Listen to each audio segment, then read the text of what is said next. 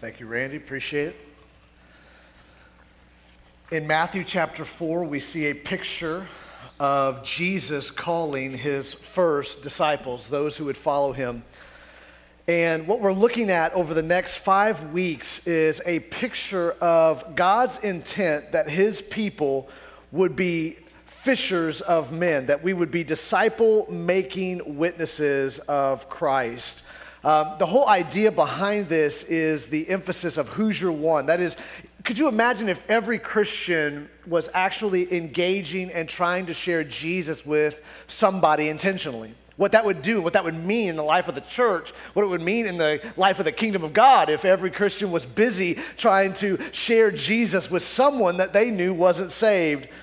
Well, we see that picture from early on. Just so you know, that is not something new. That is something that has been taking place from the time Jesus has been calling disciples to himself. And what I want to look at this morning as we consider who's your one, who's the one person you're going to invest in, the one person you're going to try to share Jesus with over the course of this year, we need to understand that's why God saved us and that's why we follow him is to share the gospel and to be fishers of men.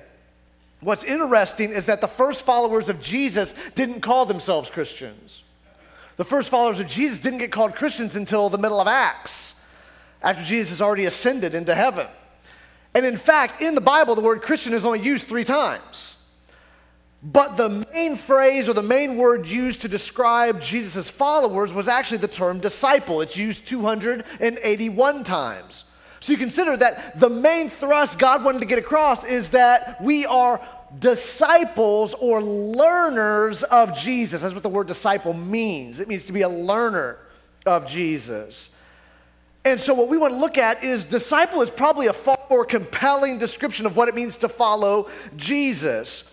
But what we need to be aware of is that the concept of being a disciple exposes the fact that many people who claim to be Christians actually aren't disciples. Because when we look at what a disciple actually is, I wonder how many of us actually stack up to that description. I think it's very important for today, considering that over half of America believes they're Christians. But when we look at the biblical example of what it means to be a follower of Jesus, I believe we fall well short of that number. So in Matthew chapter 4, we see Jesus in his early public ministry. We're told that he's walking along the Sea of Galilee and he encounters 2 guys. Verse 18, while walking by the Sea of Galilee, he saw 2 brothers, Simon, who is called Peter, and Andrew, his brother, casting a net into the sea, for they were fishermen. And he said to them, follow me and I will make you fishers of men. Okay, so let's give some historical background to what we're talking about this morning. First of all, the idea of being a disciple of someone is not very familiar to us. It's not something that we engage in a great deal of the time. But back in those days, in the days of rabbis, it was a very important thing to be a disciple. We're told in history that all Hebrew boys went to Torah school starting at age 5. Now, by the age of 10, all young boys knew the Torah, the first 5 books of the Bible, and the best students went on to study the remainder of the Old Testament. If you were really advanced, you got to study the whole Old Testament. The rest, who didn't excel in the Torah, they would return home to work in their families' businesses. Now, we're told at about the age of 17, if you wanted to go on and make a career out of being religious or in religious studies, your next step was you had to find a rabbi to attach yourself to learn from. And what you would do is you would seek out someone who you admired and you would apply to be one of their disciples. Now, the rabbis would choose. Out of those who desired to follow them, they would choose the ones that they would allow to follow them. Can you guess which boys, young men, the rabbis would choose to have follow them? I tell you, it ain't going to be me, all right? They would get to choose, and when they chose, they would always choose the brightest, the most gifted, the most talented. Those are the ones, if you're a rabbi, you don't want to have a lazy group of disciples following you around. You don't want a train wreck behind you, right? You want the gifted, the brightest, the wisest, the best. Well, another reason the rabbis would be so picky when they would choose a disciple is they were choosing someone whom they believed could become just like them. Someone who would not only know what they know, but would do what they do. So you want to pick the ones who you think are most like you.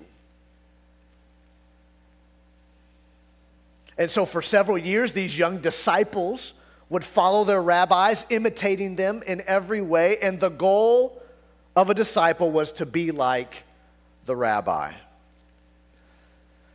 You say, well, that sounds great. Except the fact that God operates differently. He uses different standards. And that's what I want to look at this morning. What it looks like to be one of Jesus' disciples, and how does Jesus pick his disciples. As he was walking along the Sea of Galilee, he saw two brothers, Simon, who was called Peter, and his brother Andrew. They were casting a net into the sea, for they were fishermen.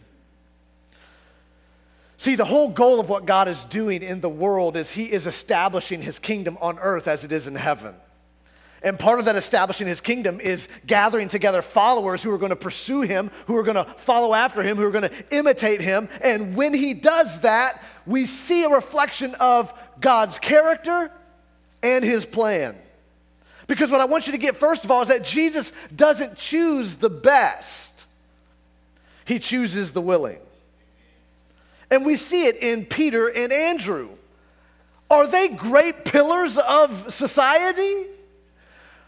Are they monumental intellectuals? Do they have a massive amount of influence? They're fishermen. And in fact, in chapter 4, the first disciples Jesus calls are not just these two fishermen, but two more right after them. As rabbis and other rabbis are picking the most gifted and the most talented, Jesus doesn't choose the best. Sorry, Peter and Andrew and James and John. He chooses the willing. He doesn't pick the best of the best. And thank the Lord for that. Because if he did, we wouldn't be on the list, most likely. John MacArthur says this: God skipped all the whys of the day. The great scholars were in Egypt. The great library was in Alexandria. The great philosophers were in Athens. The powerful were in Rome. He passed over Herodotus, the historian, and Socrates, the great thinker, and Julius Caesar. He chose men so ordinary it was comical. No rabbis, no teachers, no religious experts. That's who God chose. And why would God choose the lessers? Why wouldn't God choose the best and the brightest? Well, because if he chose all the best and brightest, the ones who were wise according to this world, then guess who they're going to boast in? Themselves. God, aren't you so lucky you have me? God, you're so lucky that I chose you. No. The glory would come not in who they were, but in the God who was going to use them and work through them despite the fact that they weren't the best and brightest, despite the fact that they were fishermen. So people with a lot of talent and ability would only get in the way because they would never learn to lean on the power of God. If we think we got it conquered, we don't think we need God. By the way, I'm talking to me in front, above everyone. When we think we got it all figured out, we stop turning to God. And we start depending on ourselves. Well, guess what? God chooses not the wisest of the world, right? Not the most talented. He chooses what the world considers weak and foolish so that he can receive the glory. So that he would be the one who they say, wow, God can use those people? And that's who we are in the room. As Christians in the room, we are testimonies of the fact that God can use them. Are you serious? Have you seen their backgrounds? Because he chooses the willing, not the best. And God wants to use us. He wants to use us in our families, in our workplaces. And we don't need to sit around continuing to make excuses as to why we can't do things for God or why we can't be used of God in mighty ways. Notice he uses fishermen for his glory and his work. Number two, I want you to notice from our text today that he chose us, not we chose him. You got me? Notice that Jesus initiates the calling of his disciples. He says, follow me.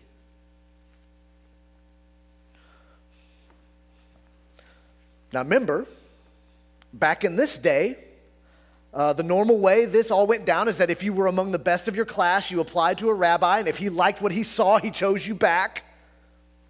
Now his selection gave them a great deal of confidence. If they were struggling, they could say, my rabbi believes in me. He chose me.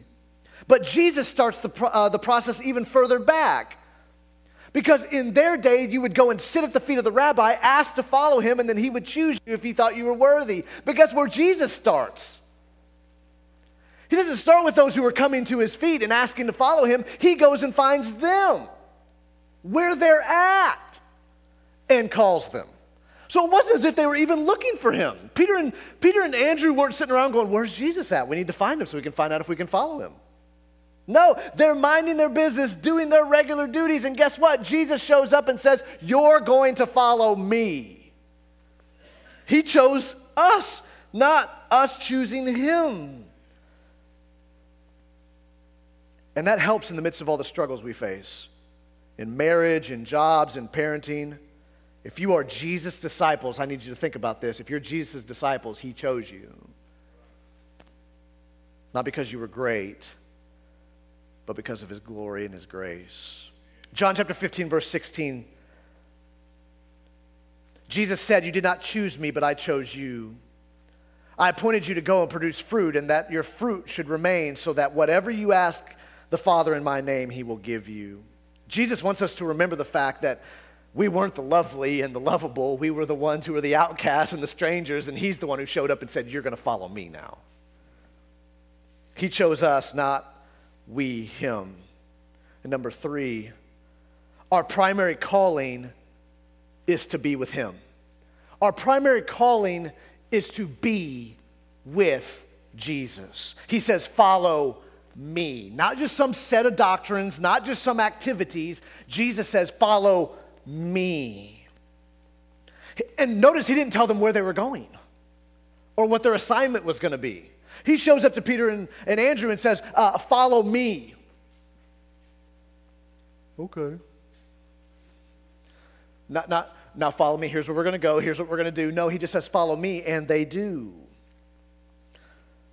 And his primary call is not to do something. It is to become like him. And to become like him, you have to know him. To know him, you have to know his word. And so Jesus calls his followers to follow him. Be imitators of him, not just do religious stuff. And it's very, very important. So God's word should be central to us. It should dominate us. Because in order to know how to follow Jesus, in order to know how to look like him, we have to know who he is and what his word says about him. So our primary calling isn't to religious activity. Our primary calling is a relationship with Christ where we are learning from him and following him and being with him. And we cannot do that effectively apart from God's word. Number 4, to follow him, we have to leave all. Notice the response of these first disciples. Verse 19, he said to them, follow me, and I will make you fishers of men. Verse 20, immediately they left their nets and followed him. That doesn't sound easy. And maybe you say, well, they were just a unique pair, just a unique pair of brothers who would do that. Verse 21, going from there, he saw 2 other brothers, James, the son of Zebedee, and John, his brother, in the boat with Zebedee, their father, mending their nets, and he called them. Verse 22, immediately they left the boat and their father and followed him. So it wasn't just Peter and Andrew. James and John did the same thing. When Jesus showed up and said, follow me, they left everything to go follow him. That's not easy to do. And notice the 2 things they were called to leave behind that we see in verse 22. We're told in verse 22, they immediately left the boat and their father and followed him. Number 1, they left the boat, which was their source of money. It was their business. It's how they took care of themselves. They left their career at the moment and their financial stability to go follow Jesus. Now, just so you know, I'm not saying that in order to be a disciple of Jesus, you have to quit your job. All right? Jobs are good. But if God told you to quit your job, maybe you should, right? That we're willing to give up everything and leave it all behind in order to follow Jesus. And that includes our careers. But he also left his father in the boat. Poor guy. Poor Zebedee. Hey, where are you going, guys? See, they were willing to leave behind the most significant human relationships they had. No other human relationship was as valuable to them as Jesus. And we see this in other places in the Gospels too. Jesus says, unless we're willing to leave father and mother and brother and sister and follow him, right? He's not saying that you've got to leave your family and abandon everybody. What he's saying is the relationship to Christ should be the primary relationship you have, the greatest above all other relationships you hold, that you're willing to give them up because you love Jesus more. Not that he's saying leave your families, he's just saying love me more than them. Love following Jesus more than pleasing our families. Because sometimes when we follow Jesus and we walk after him and imitate him, the people who we think love us the most will actually turn. It can be very difficult to trust and follow after Christ, but they were willing to do that. Jesus took precedent over their boat, over their father. And that's something that we need to realize is that God, while he may not be calling us to change careers or move away, he certainly calls us to love him more than anything else this life can offer. And you'll have moments in your life where you have to decide which one matters to you more, Jesus or the stuff of the world. And that can be a really hard challenge sometimes, let's be honest. But he calls us, when Jesus calls us to be his followers, he calls us to leave all to follow him. Number 5, he commands us to spiritually reproduce. Jesus didn't save you, call you to follow him, just to go around doing activity until he comes back. He calls us, as followers of his, to spiritually reproduce. That we wouldn't just exist, live our own lives, and go off into heaven, but in fact, we would seek to spiritually reproduce in others. Following Jesus means you subject everything in your life to his lordship. That's an essential part of being a disciple. And it's not something that only a few of us do, it's something that each of us is called to do. This is not just, well, do this if you're a super Christian. Every believer in Jesus, every follower of his is commanded by Christ to spiritually reproduce in another person, disciple someone else, teach someone else how to walk after Jesus. There is no such thing as a non-reproducing Christian.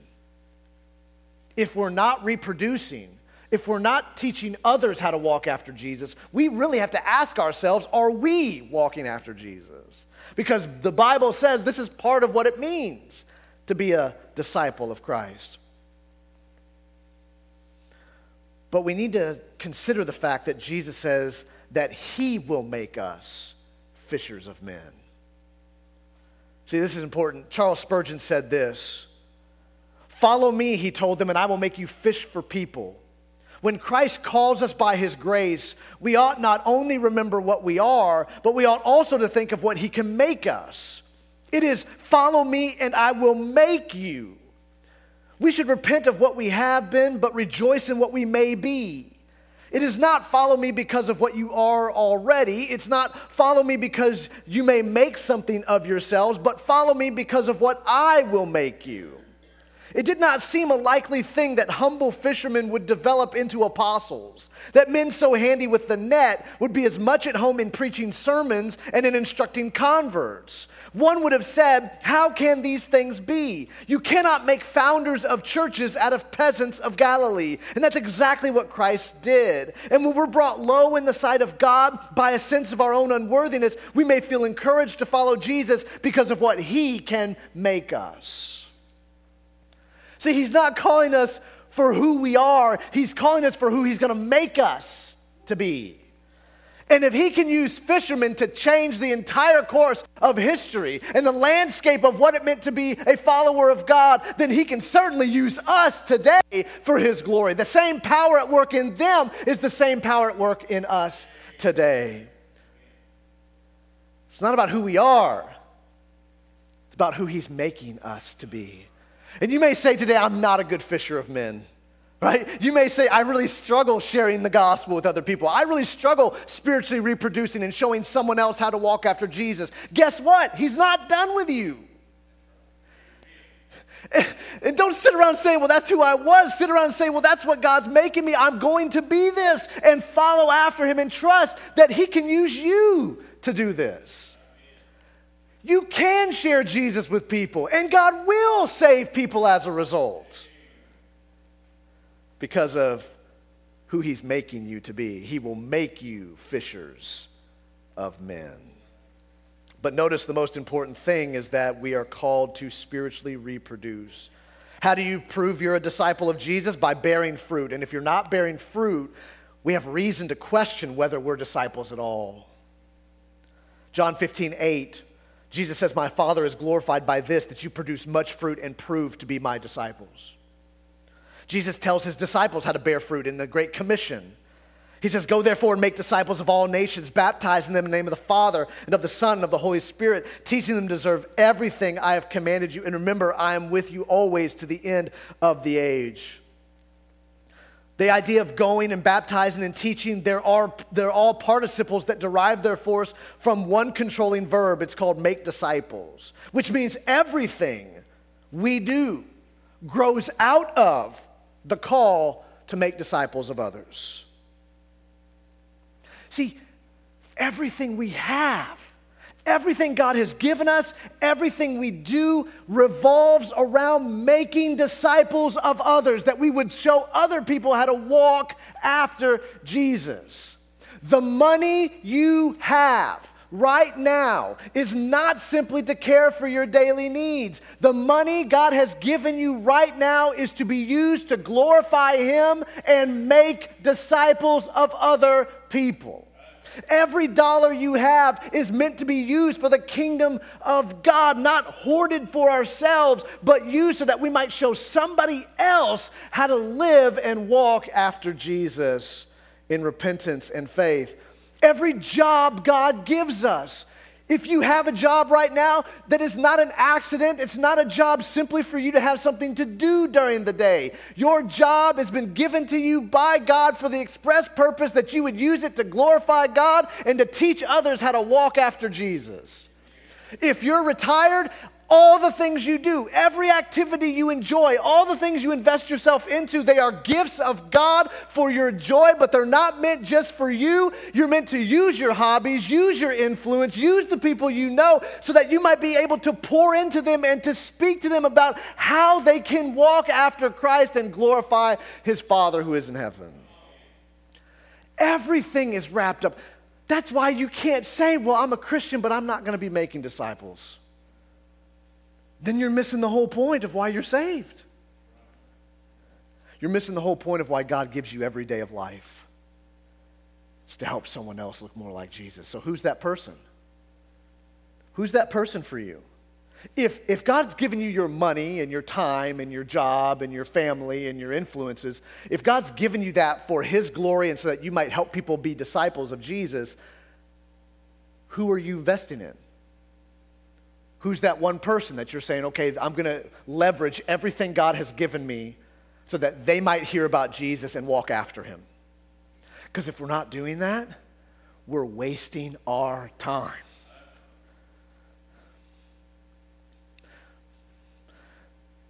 Making disciples was the focus of everything Jesus called us to do. And the good news is, God can save people however he wants. But he decides he's going to use the foolish according to the world, the not so wise according to the world, the weak according to the world. God's going to use us to show other people his power. He's going to use us to take the gospel to the world, to take the gospel to people who don't know Jesus, and to call them to repent and trust in him and walk after him. God's going to use us, and until the church understands that's our calling, then we will waste our time, we'll spend our resources in ways we shouldn't, we'll simply get tied up in member care and taking care of ourselves, that we forget that there are people out next to us every single day standing in line at the grocery store, at the tire change place, at the gym, that don't know Jesus, are going to die and go to hell, and we don't say, say a single thing because we've forgotten that we exist to make disciples. And God can use you and me to do that. If he can use fishermen, he can use us. Can you imagine what it would look like if every person sitting here this morning did that? Maybe you don't know who that one person is. Maybe you say, I don't know who my one person is. I don't know who I would seek to share Jesus with. Guess what you need to do? What do you think you would need to do if you don't know who the one person is you're supposed to invest in and try to point to Jesus?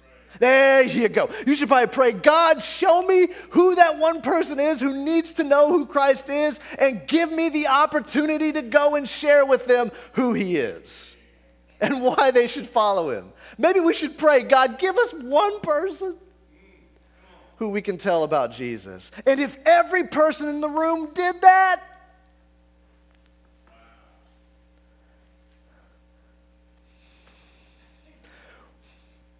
we might not sit around going, why aren't people getting saved? Instead, we'd be saying, man, did you hear about Miss Linda, who went out and started talking to neighbors yesterday? Who couldn't control herself, showed up on church work day, couldn't control herself, and had to go talk to neighbors and tell them about how much she loved them and how much she loves Jesus? We might be celebrating that more, wouldn't we? You know what I mean? If you here this morning have had chances this past week to tell somebody about Christ and to see how God's worked, that you might show up on Sunday morning going, you cannot believe who God allowed me to talk to this week and how I got to share with them. They didn't trust Jesus yet, but I got to share with them who Christ is, that they might know him and that one day God might save them. You can do it.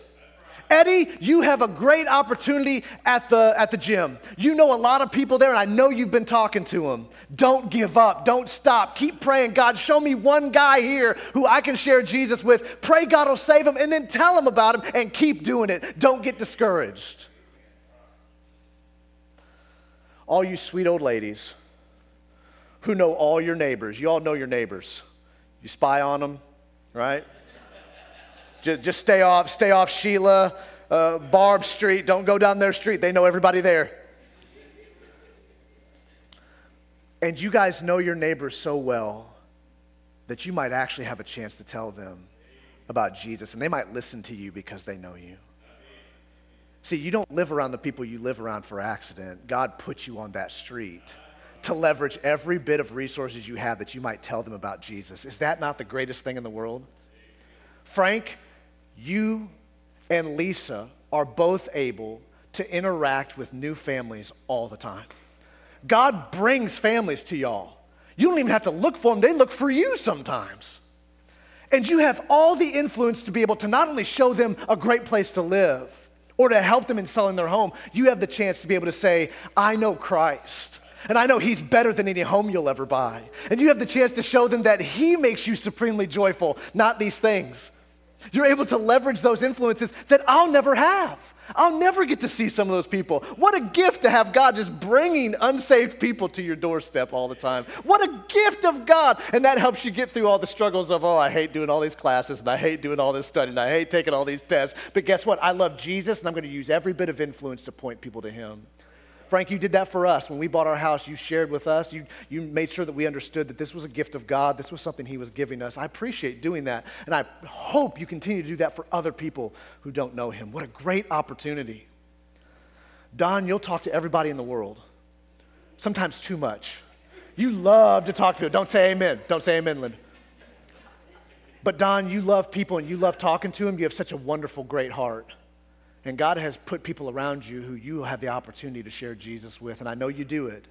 Don't give up. Don't be discouraged. Keep on sharing Christ. Keep on pointing them to Jesus, because every single dollar and moment God has given you is to be used for his glory and sharing Jesus with people that they might walk after him. You see what I'm talking about? I don't mean just to pick on certain ones. That's just Everybody in the room has examples of that. Everybody has opportunities like that. But let's stop sitting around going, why aren't they showing up? Why aren't people getting saved? Let's go talk to them. Let's go find them and share with them that Christ is the King and he will rescue them and use them for his glory just like he's using us. And following him is far better than any boat, any dad, any job, any family. Jesus is supreme to all of them, and we'll never sit back and go, man, I wish I hadn't done that for Jesus. No, we'll sit every day and say, I count it a blessing. I got to do anything for Christ at all. And that he used my feeble efforts to see people won to Jesus.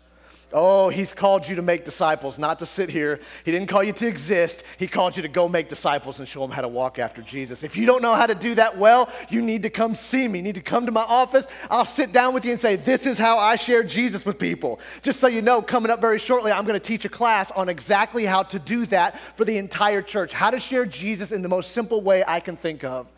And I want you to be comfortable doing that because that's why you exist as a Christian. But he commands us to spiritually reproduce. So here's the question, who's our one? Who's the one person we're going to invest in? Who's the one neighbor? Who's the one coworker? Who's the one family member? Who's the one person we go hang out at the gym with? Who's that one person that we're going to go tell about Christ? And we're praying that God would open their eyes to see the truth, that God would rescue them. Is there anything better than to be able to come back testifying God is working in the hearts of this person because of his glory? Everyone can do it. And I love the fact that this church is so loving and gracious to people. Use that. Don't just use it for here. Spread it to everyone you can. Oh, the good news that he has called us to be fishers of men for his glory. What a privilege. Let's think who is our one that we can. And maybe this morning, you're not asking who's your one. Maybe you're the one. Maybe you're the one that needs to trust in Jesus. Maybe you're the one who you've heard the good news of Christ, that he came, died in our place, rose from the dead. He paid for our sin, and he rescues us, calls upon us to turn away from sin and to trust in him alone by his sacrifice on the cross in our place. Maybe you need to trust in Jesus today. You can't do this if you're not a Christian. You must be born again.